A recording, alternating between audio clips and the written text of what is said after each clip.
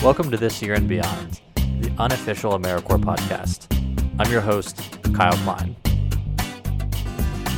Hey everyone, in today's episode I chat with Christy Raleigh, who served 2 years with City Year, one in Boston and one in Tulsa, and currently serves on the alumni board for City Year San Jose.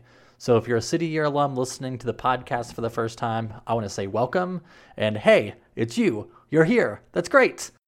You can't have a podcast where you interview someone from City Year and not start off with a power greeting, right? Anyway, I've had some family in town visiting this week, which has been good and stressful and exhausting. So I'm going to be lazy with this intro and just give you all a quick rundown of ways you can help get involved with the podcast. One thing you could do is send me an email with what you want to hear in future episodes, feedback, whatever. You can reach me through my website, thisyearandbeyond.com, or directly at thisyearandbeyond@gmail.com. You can also follow This Year and Beyond on Twitter and Instagram. I'm still kind of figuring out those platforms, so wish me luck with that. Leave a review on iTunes. I always hear other podcasters saying that, so I'm assuming that's a good thing. But if you do one thing, and I mentioned this in the last episode, go on the Facebook page and make a post and tag a fellow AmeriCorps alum and thank them for their hard work and service. A little thank you can go a long way. I would love for this podcast to be a place where we can reconnect and continue to support each other in our lives after AmeriCorps. All right, well, that's it from me. Let's get into my chat with Christy.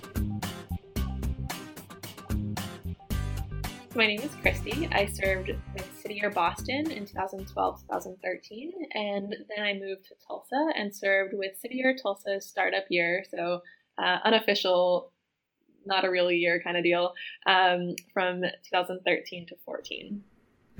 Nice. Well, thank you for taking some time today and being on this weirdo AmeriCorps podcast that I'm trying out. No, I'm excited. Yes. Cool. Well, let's start at the beginning then. Take me back to when you made the decision to first serve. Like, what was going through your mind? What made you decide that you wanted to do a year of service? Yeah, that's a great question. It was kind of random, actually. I was finishing up college. I wasn't really sure what I was doing. I had a major in psychology. And one thing that was kind of unique about my school is there was an experiential requirement in getting my degree. So I had to volunteer in a couple different places, including a nursing home, an elementary school, and a high school for high-risk youth, mostly like teen pregnancies, if they had like chronic illnesses, just anything that kind of kept them from going to school regularly. And so I was looking for something kind of similar to that. And I think I found at a job fair or something like that. I spoke with an alum who kind of changed my life a little bit. He had done a year or two of City Year. He was also an alum from my college. And he was just so positive about his experience with City Year that it was actually kind of the only thing I applied to, because I was still trying to figure out things for when I graduated. And I got into City Year, and I was incredibly delighted. I think I was probably like the last admission date too. It was all very last minute. But I didn't really know a lot about it other than he had apparently loved his experience. So thanks to him, I did City Year for 2 years. I have such a similar story. I didn't know what I wanted to be when I grew up, and I graduated college, and while I was applying for things before graduation, I had a friend that was doing AmeriCorps, and it kept popping up on different searches I was doing for jobs, and I'm like, what is this? And he was serving at the NCCC campus in Denver. He's like, you should totally do it. And then that was the only thing I applied for too. We're very committed. Yeah, I come from 3 generations that have all served in the Marines before me. So my father, my grandfather, my great-grandfather.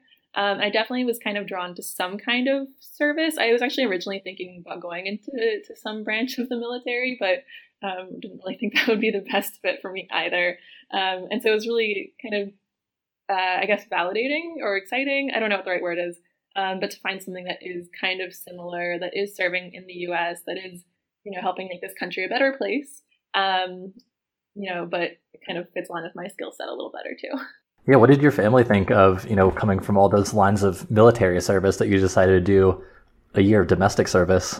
Yeah, I don't know. I think I think City Year is a little bit different than a lot of the other AmeriCorps programs. So to them, I think I've just always been a teacher, which is definitely not accurate, but close enough. And so I think they kind of get it, but it is a little bit different. But overall, I think it's a it's something that resonates with a lot of members of my family, and I think is important to all of us in very different ways. So it's exciting to kind of be able to give back in that way. What were you expecting going into your first term of service, about the community you were going to serve, about the program, like what you were doing, like what was your expectations going in? Yeah, I mean, I definitely like did my homework beforehand. I looked up, what kinds of populations I'd be working with, primarily African American, a little bit of Latino or Hispanic. I was surprised to find as many Cape Verdean students. That was really interesting and exciting. I honestly never heard of Cape Verde before or knew where it was.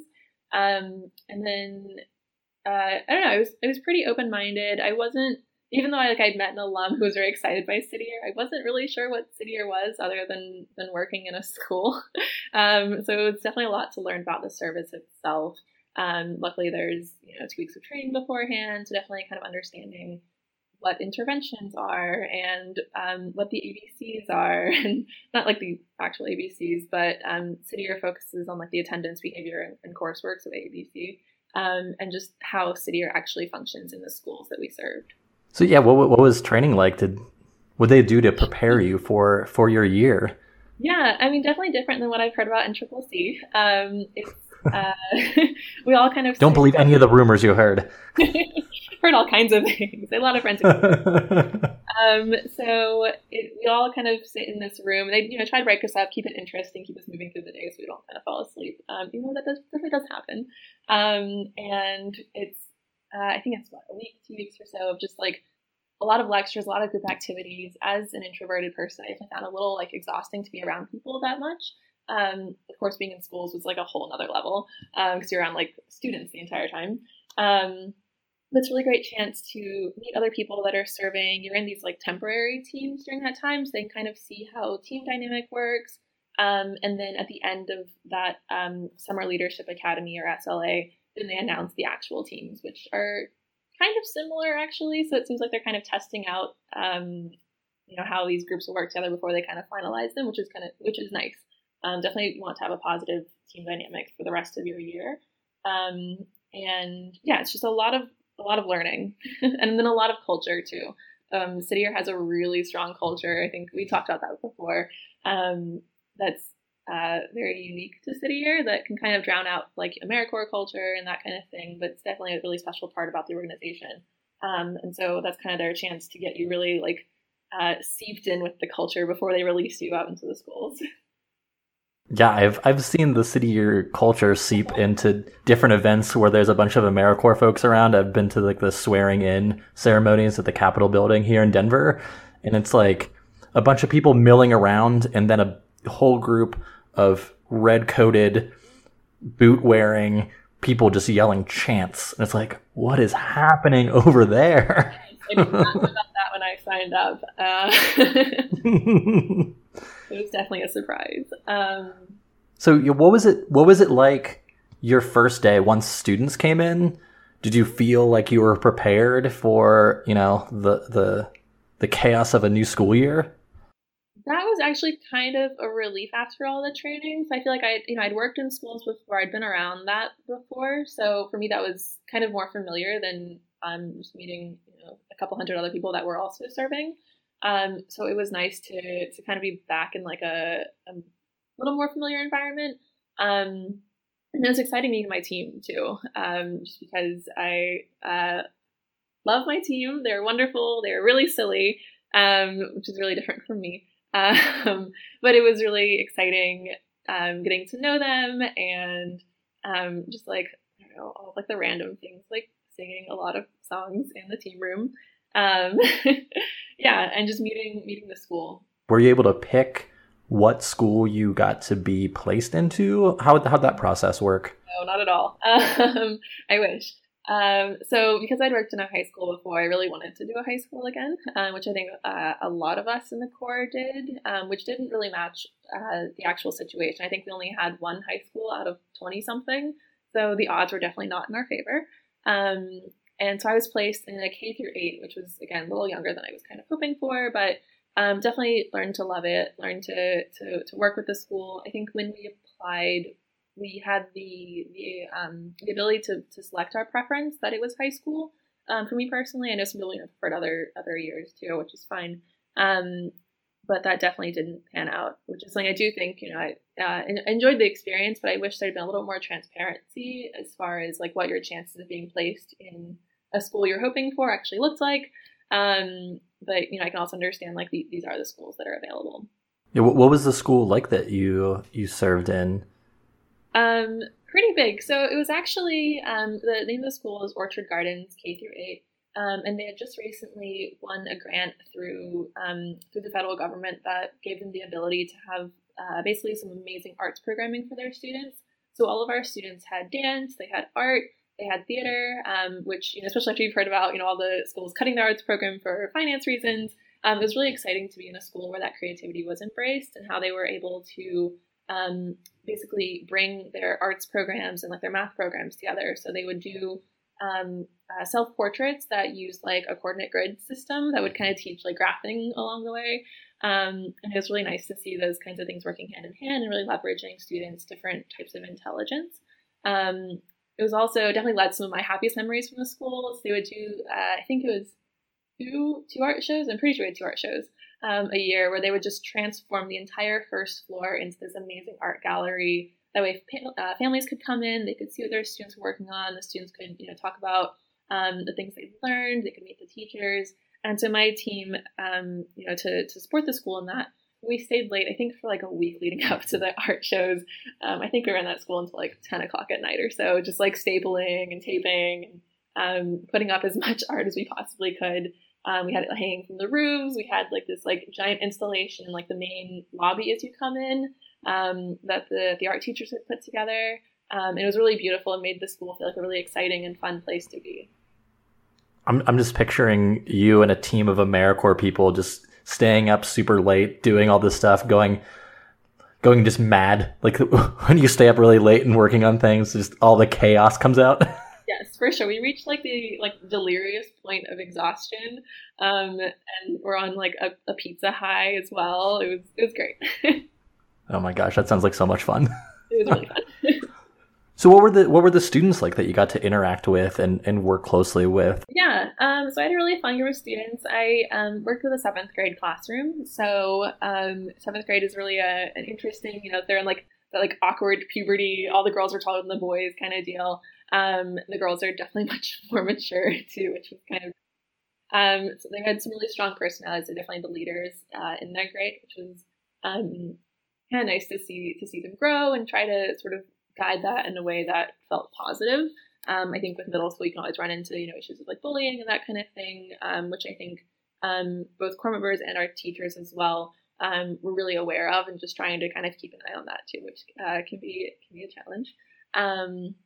But overall, the kids were wonderful. They were silly. They just had so much energy, which was great. And it was also nice that the school was able to kind of channel that towards the arts and the dance, because it definitely helped them with kind of like focusing during the class time too. Yeah, there were some really fun students. What would you say was the biggest challenge you faced in completing your term, if any? Yeah. My first term, my second term were very different. I came back and did a team leader position for my second term. But I would say the challenge I had my first term, the biggest was my teacher dynamic. I think we kind of were expecting each other to sort of bridge that gap. We kind of like sat there and waited on each other a little bit. And so we definitely had a bit of a distance, which I think is really challenging when you're working with a teacher. I think I worked with her probably 4 or 5 hours a day. And we were all kind of like, we were both, what's the best word? I don't know. We just like didn't get to know each other as quickly as maybe would have helped to sort of keep us on the same page. I don't think that's either of our faults necessarily, but it was definitely sort of challenging. We kind of like break off into our own sort of groups, into our own little thing. Yeah, so that was definitely a challenge. I think having a really good teacher dynamic is really important when doing a city year. Despite all that, you did a second year as a leader. What made you decide to do a second year of service? That's a good question. I don't totally understand that either, to be honest. I think like day one or day two, like during orientation, I think people were just like so incredibly like friendly and welcoming and like obviously really passionate about the work that I think I decided like honestly day one or day two that I wanted to do a second year, and then just like didn't question that decision at all. And yeah, it was really bizarre. So I originally applied to do a second year in Boston, which I actually did not get. I just interviewed really poorly, and it was a rough process. And so through actually the alum who had originally connected me to City Year, I sort of maintained a connection with him. He mentioned that I should apply for a startup year, and I had the option of two sites, either Las Vegas or Tulsa. And then through kind of the grapevine, I heard that Vegas wasn't really happening. Apparently, Vegas, who knew? Who knew? Casinos are not very philanthropic. Shocker. So I was able to actually switch to Tulsa, which I'll be honest, I didn't really know where Tulsa was. It's in Oklahoma. So you were just like city year check, place, whatever. Yeah. Oh, yeah. I had to like ask my team. You idiot! It's in Oklahoma. Why are you going there? I love them. So it's in Tulsa.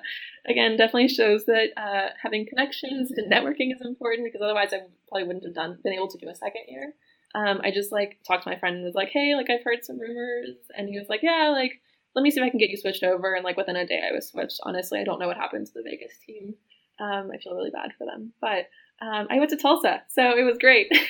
Tell me what a startup year is and kind of what your role in that was being a core member. So startup year is basically when City Year is, for lack of a better word, like testing out a city. And then based on how the startup year does, they have a board of directors, or I think it's board, I don't really know the language, that votes on whether or not to make that site a reality. So sort of based on performance, there's definitely some pressure, to do well. Otherwise, City of Tulsa wouldn't exist. So it was really motivating, I think, through the year to sort of have that as our goal for City of Tulsa to be accepted. And then after that startup year, assuming it goes well, which for us, luckily it did, then they'll have a founding year. But we were very small. We had two teams. So it was myself as a team leader and one other team, with their team leader. And then we each had a small team of core members. I think mine was a little bit bigger with 12 core members, depending on how you count. And the other one was around 7. So it was definitely a challenge having such a big team and having no experience being a team leader or a senior core member. And then also the community, of course, is very different. So because it's Oklahoma, there's a really, really big Latino population. A lot of our students, were either had some, were Latino, or a lot of them really were learning English as a second language. We had a lot of students who spoke Spanish.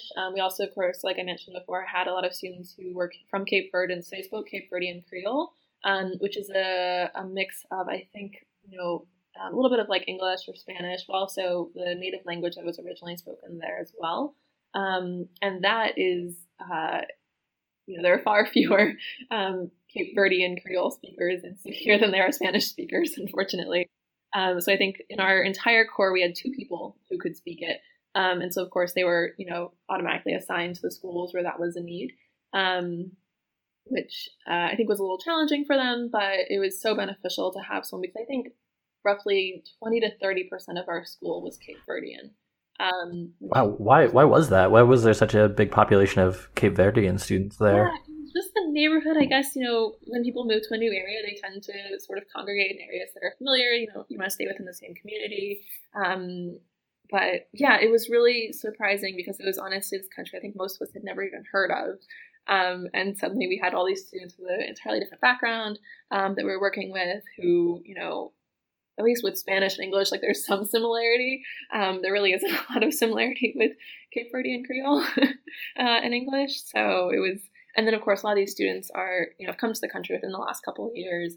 I don't honestly totally remember what the reason was, like why there's been suddenly, a large amount of immigration from Cape Verde. It's something I knew when I was serving, and I've honestly forgotten. It's been, almost 5 years at this point. But yeah, it was really interesting. What was interesting about it? Just being in a situation, I mean, I really felt for the students. A lot of them, like I said, had come to the U.S. so recently, so they're definitely still adjusting to the culture. A lot of them, spoke minimal English, like had probably come to the U.S. within the last like maybe 6 months, and trying to also do seventh grade homework where they're learning to write essays and all these important skill sets for high school and hopefully college. So one of my parents is also an immigrant, and so it was interesting to kind of get that perspective. She immigrated when she was a little bit older. My mom was 23 when she came to the U.S. But so a lot of her stories that she talked about, when she got to the U.S. and just like, she was like she accidentally cussed someone out because she like didn't realize that the words she was saying were curse words because like someone kind of like screwed with her. Or like when she met my dad's parents, she just like used language that like you wouldn't use in front of your boyfriend's Right. parents, because it was normal. And so it was interesting to see just seeing these kids go through something similar. Did that experience being a first generation American help you at all with connecting with these students? I think so. It definitely gave me insight into my mom's background. As she's the first generation American, I guess I'm the second. Definitely gave me a lot more sympathy and understanding for where they were coming from. Just because I can understand how it's a challenge, and it's so hard to see, in 5 years, 10 years, 20 years when they've sort of gotten an understanding of what the U.S. is like and have learned to speak English. It's just such a difficult time, I think, to go through, especially as a teenager too. I just like can't imagine doing. And so yeah, I think for me it was definitely easier to empathize with where they're coming from. So going through, your 2 year experience of service with City Year, what were some of the big takeaways? What did you learn from it? I definitely learned to be more accepting for sure. Again, when I was, growing up, I'm from a very small town in North Carolina. I was the diversity in my school. Yes, actually, kind of. It was myself and my best friend. We were both mixed race, and so together we made a whole minority, which was great. And so just meeting other people that had even more different backgrounds, being more accepting, being able to work with more diverse people was really an important thing that I learned through my experience. Learning to have fun. I'm pretty straightforward. My team is pretty silly. And so, yes, there was definitely an adjustment there of just like being around that constantly was kind of exhausting, but made me a more positive and enjoyable person to be around. So thanks, guys.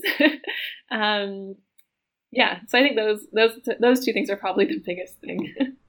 So what were your next steps after you were done with your terms of service? So what I did next was I moved again. So my partner from college was moving to California for school and was like, hey, like we're still in contact, like come with me. So we'd like to kind of taking a break, through City Year and like being long distance and everything, because that kind of sucks. So I moved to the Bay Area. I worked for another nonprofit called Build, which is I finally got to work with high school students. That was great. I was waiting for that through 2 years of City Year. Only took 2 years. It's fine. And that was more about like college counseling and career development. And I was there for almost 2 years, a little over a year and a half or so. And then actually switched to work in tech because you can't live in the Bay Area and not work in tech. But what I do is actually, it's kind of funny how being able to work with students or working with students, I don't know how much ability I have, but working with students has kind of continued as a theme. So what I do at my current company is I do what's called user experience research, where I interview people that use our products. And the product I work on is a social media app for teenagers. So I interview teenagers, which is surprising and is not somewhere where I thought I would ever be. But being able to talk to teenagers and just people in general, because it's tech, let's be honest, is a pretty useful skill set. So it's really exciting to be able to apply all the experiences I've had through City Year and Build and the schools that I volunteered for in high school and college, and be able to apply that in a way that hopefully helps people communicate with each other. So what do you end up talking to the teenagers about? Yeah, so the app that I'm currently working on, it's called Cabana. It's by Tumblr, actually. But we basically have them like test out the app and give feedback on it. If we have ideas, we'll have them, kind of like review the ideas and let us know like, oh, like this is cool, like I would use this, or like I don't really understand this, or I don't like it. Just kind of being able to have those kinds of conversations with them and understand how they're using technology currently and how we can make that better is really exciting. What's it been like going from working for AmeriCorps, City Year, nonprofits to, a corporation like for-profit sector? What's the transition been like for that? One of my biggest concerns, to be honest, was working for a nonprofit, and it was very like female dominated. It was very young. It was almost like working at a sorority almost. I worked with my friends, and it was wonderful being around that. And then working for a larger corporation, suddenly, people are at different age points in their lives. I work with people that have kids, which I didn't work with really before. I had maybe like one person in my office that had kids. And so it's a different dynamic. I'm not like best friends with all my coworkers, which is fine. Like I have other friends outside of work. But for me at the company where I am, it's such a positive culture. People are really supportive. We do like group brainstorms. A lot of the norms that I was used to seeing in nonprofit still hold true in my day to day, which is really, really wonderful. We support each other, especially, again, I think tech is also kind of a special, weird little world. We drink together, we hang out, we're just very upfront and supportive of each other, which is really wonderful. But then, of course, there are also the benefits of working for a corporation and not being a nonprofit. You make a lot more money. There are free snacks, especially tech in particular, has like that techie culture where everything is free. You really don't have to leave campus, like unless like you need to sleep or something. Meals are provided. I can get laundry done here. I can work out here, and it's just kind of, I don't know. It's just kind of like taking a bit of a break. It's just really nice. Last week, for example, which is maybe like this is not a usual week, but last week on Monday we went to laser tag. We went to lunch. We did some work. Then we had like another lunch that was like a team lunch, and then we did like a camp day where we went and like played cornhole, volleyball, like water balloons. It was just like a vacation basically. And with tech companies, because they are trying to attract a lot of really good talent, they have to include these perks to attract that kind of talent, and it's really nice to enjoy all those things. Oh, that sounds awesome. I think in the nonprofit world, there's like they call it like and jobs. Like everyone has an and job where it's like this is what you do, but you also do this, this, this, and this. Mm-hmm. And it doesn't leave a whole lot of time or money or effort to like step back and enjoy things or.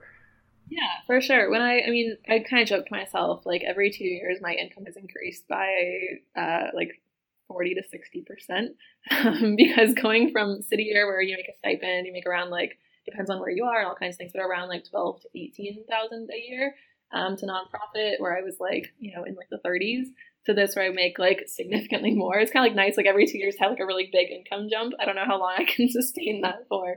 But it's more comfortable. Like honestly, like I have friends who work so hard for the nonprofits they work for. They're so dedicated to their students, but they're in their 30s and they have roommates. And I think I looked ahead when I was kind of like contemplating my career options, and I just honestly didn't want that. I feel like when you're 30, you want a life, you want like a partner and a family, and I didn't see myself being able to afford that working at a nonprofit, which is really, really hard.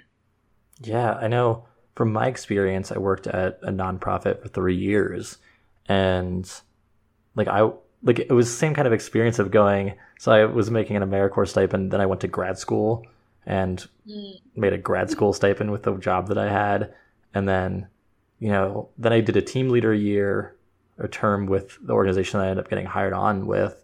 But every time it was like, a little bit more money. This seems like a big deal. But then after working at a place for 3 years and kind of understanding there wasn't a whole lot of mobility, and the people who were in like the higher leadership roles and had been there for a really long time were not making, the amount of money that either they deserve for the amount of time and effort they put in, or were more. Yeah, it's partially like the amount people are compensated, which is not nearly enough with people that work in nonprofit, and for teachers too. North Carolina again, like is what like 49th in teacher salary in the U.S., which is absolutely horrible. And then there's also, I think, kind of an unhealthy martyr mentality as well, which I was really kind of starting to become aware of, where it's, you're getting promoted based on your seniority rather than the actual effect you're having on the nonprofit. And it's so hard for people. I don't know how they do it for decades. And so, yeah, you have like senior leadership who are really well-intentioned, but, after doing it for 15 to 20 years, they're exhausted. And I completely understand that. Yeah, I was going to say, and another thing that I've noticed is sometimes core members, like this is advice that I give to core members out there, is don't sell yourself short, because I feel that there's so many folks out there that do a core member year, and then any paycheck after that seems like so much more money, even if it's way less than what they should be making for what they do, particularly when they go into the world of nonprofits. Mm-hmm. Yeah, absolutely. I think people kind of know how much AmeriCorps members are making. They kind of are like, oh, like you'll be happy with like, a small increase because it'll seem huge to you. Mm-hmm. And no, I think it is really important to know your own value. That's a really good advice, actually. All right. Well, again, I appreciate your time so much. It was really, really great talking to you. And I'm looking forward to, listening to this interview another 20 times while I edit it. Yeah, awesome. Thank you so much.